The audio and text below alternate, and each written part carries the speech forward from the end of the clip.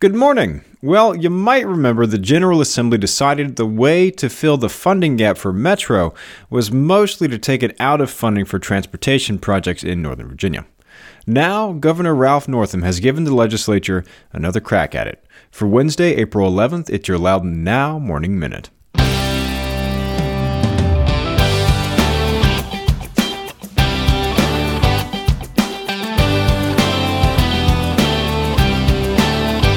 You and thousands of other people listen to the Morning Minute every day. It's trusted, it's personal, and you take it with you wherever you go.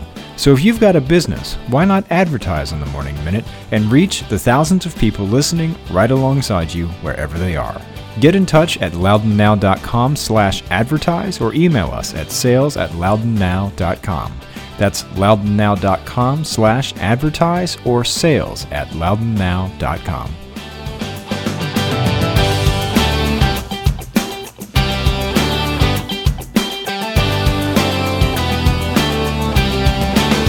Thanks for being with us. I'm Renss Greene. Monday, sometime before midnight, Governor Ralph Northam filed his amendments to the General Assembly's Metro funding bill. This will give the state legislature another chance at a bill that sought to divert money from our regional transportation network to help our beleaguered rail transit system.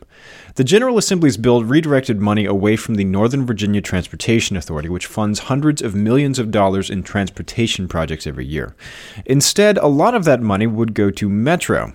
That includes funding from the region's grantor's tax, its transient occupancy tax, and its gas tax, among other sources. We'll explain what those are in just a moment. Also worth noting, that bill, despite the outcry of pretty much every Northern Virginia locality, passed the General Assembly nearly unanimously, including support from every member of Loudoun's General Assembly delegation except Delegate Dave LaRock and Senator Dick Black. Northam's proposed amendments to this bill would rework the share of tax revenue that would go to Metro, greatly reducing the cuts that the Transportation Authority would see. So, what's different about this version of the bill? Today, there is a 15-cent per $100 grantor's tax on the sales value of real estate deeds and instruments in our region. Basically, this is a tax on real estate transactions. And today, all of that money goes to the NVTA. The General Assembly bill would have sent all of that money instead to Metro. Northam's version of the bill bumps that tax up to 20 cents and splits it evenly between Metro and the authority. That means the authority gets 10 cents of that tax instead of 15 as they are now, or 0 as the General Assembly has proposed.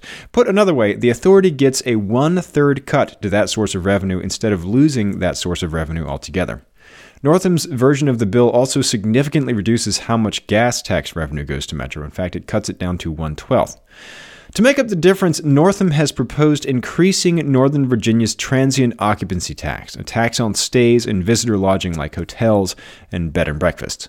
That was in an earlier version of the General Assembly bill but got taken out.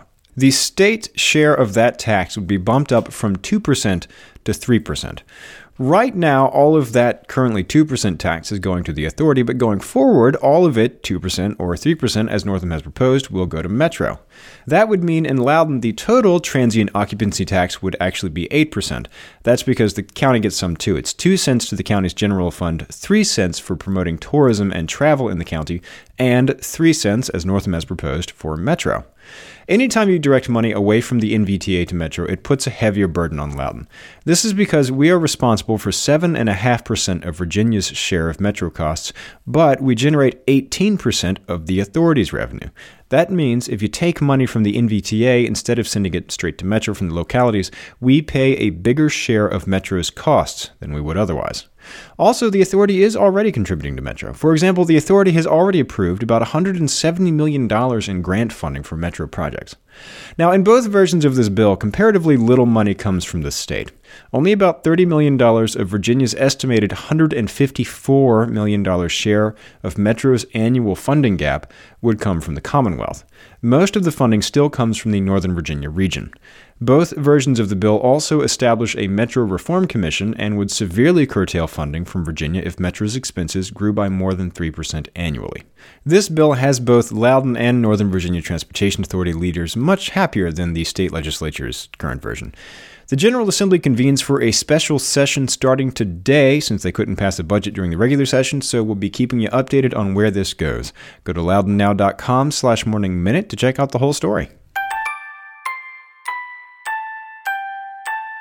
In other news, yesterday the 2 Loudoun deputies who were shot on Christmas Eve were in court to testify about that afternoon.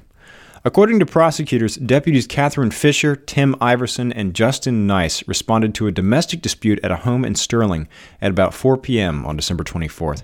After an hour-long effort to de-escalate a day-long dispute between Douglas Johnson and his 19-year-old daughter, deputies decided to arrest Johnson. At the preliminary hearing yesterday, Fisher and Iverson, the 2 deputies who were injured, described the moments before and after they were shot.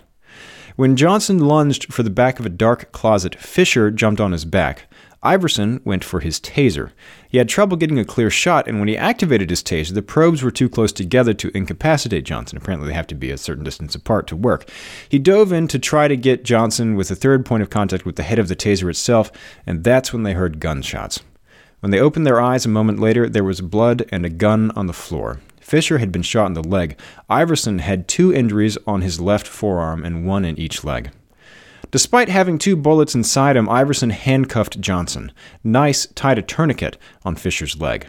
When the defense pressed Iverson on how many shots were fired, he said, "I've got 2 bullets still in me, so I know at least 2.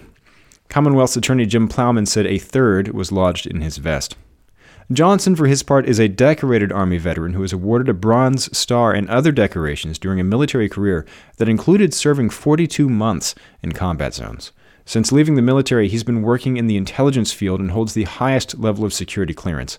While in custody at the Fairfax County Adult Detention Center, Johnson has been given mental health treatment and medication. A grand jury will decide on May 7th whether to indict him on 2 charges of attempted capital murder of a law enforcement officer. Vanish Farmwoods Brewery in Luckett's is one of the country's fastest-growing small independent craft breweries, according to the Brewers Association. Vanish came in as the 25th fastest-growing brewery in the association's ranking of the 50 fastest-growing small and independent breweries from across the country. They're one of only 3 businesses in Virginia to make that list, along with Fairwinds Brewing Company in Lorton and Big Lick Brewing Company in Roanoke. Vanish's owner, Jonathan Staples, said in the 2 years the brewery has been open, it's grown to 62 employees. The brewery is open 7 days a week with 2 tap rooms, 3 indoor bars, and 1 outdoor bar, and over 30 taps. Vanish also hosts live music every Saturday and Sunday, along with weekly events like yoga, trivia, line dancing, paint night, and karaoke, and food trucks on the weekends. Purcellville Town Council member Karen Jemerson announced yesterday she'll be leaving her seat 3 months early.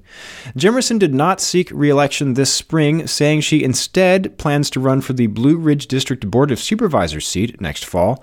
Yesterday, Jemerson said she was resigning from the Purcellville Town Council to move to Aldie. Jemerson is the second council member to step down in the past 6 months. Kelly Grimm resigned in October, also because she was planning a move out of town. And it looks like the Leesburg Police Department will not be getting a new dispatcher and a new youth services coordinator after all. At the last work session before a vote on next year's budget, the Town Council has removed those 2 positions from the police department's budget.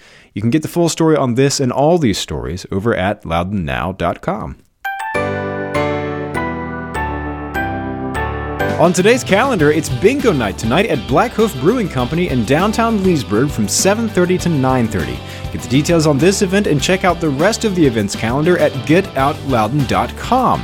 And if you like the Morning Minute, stay up until the middle of the night trying to think of a joke for this part of the podcast to tell all your friends, and subscribe wherever you get your podcasts, and it'll be waiting for you there every morning. Okay, have a great day.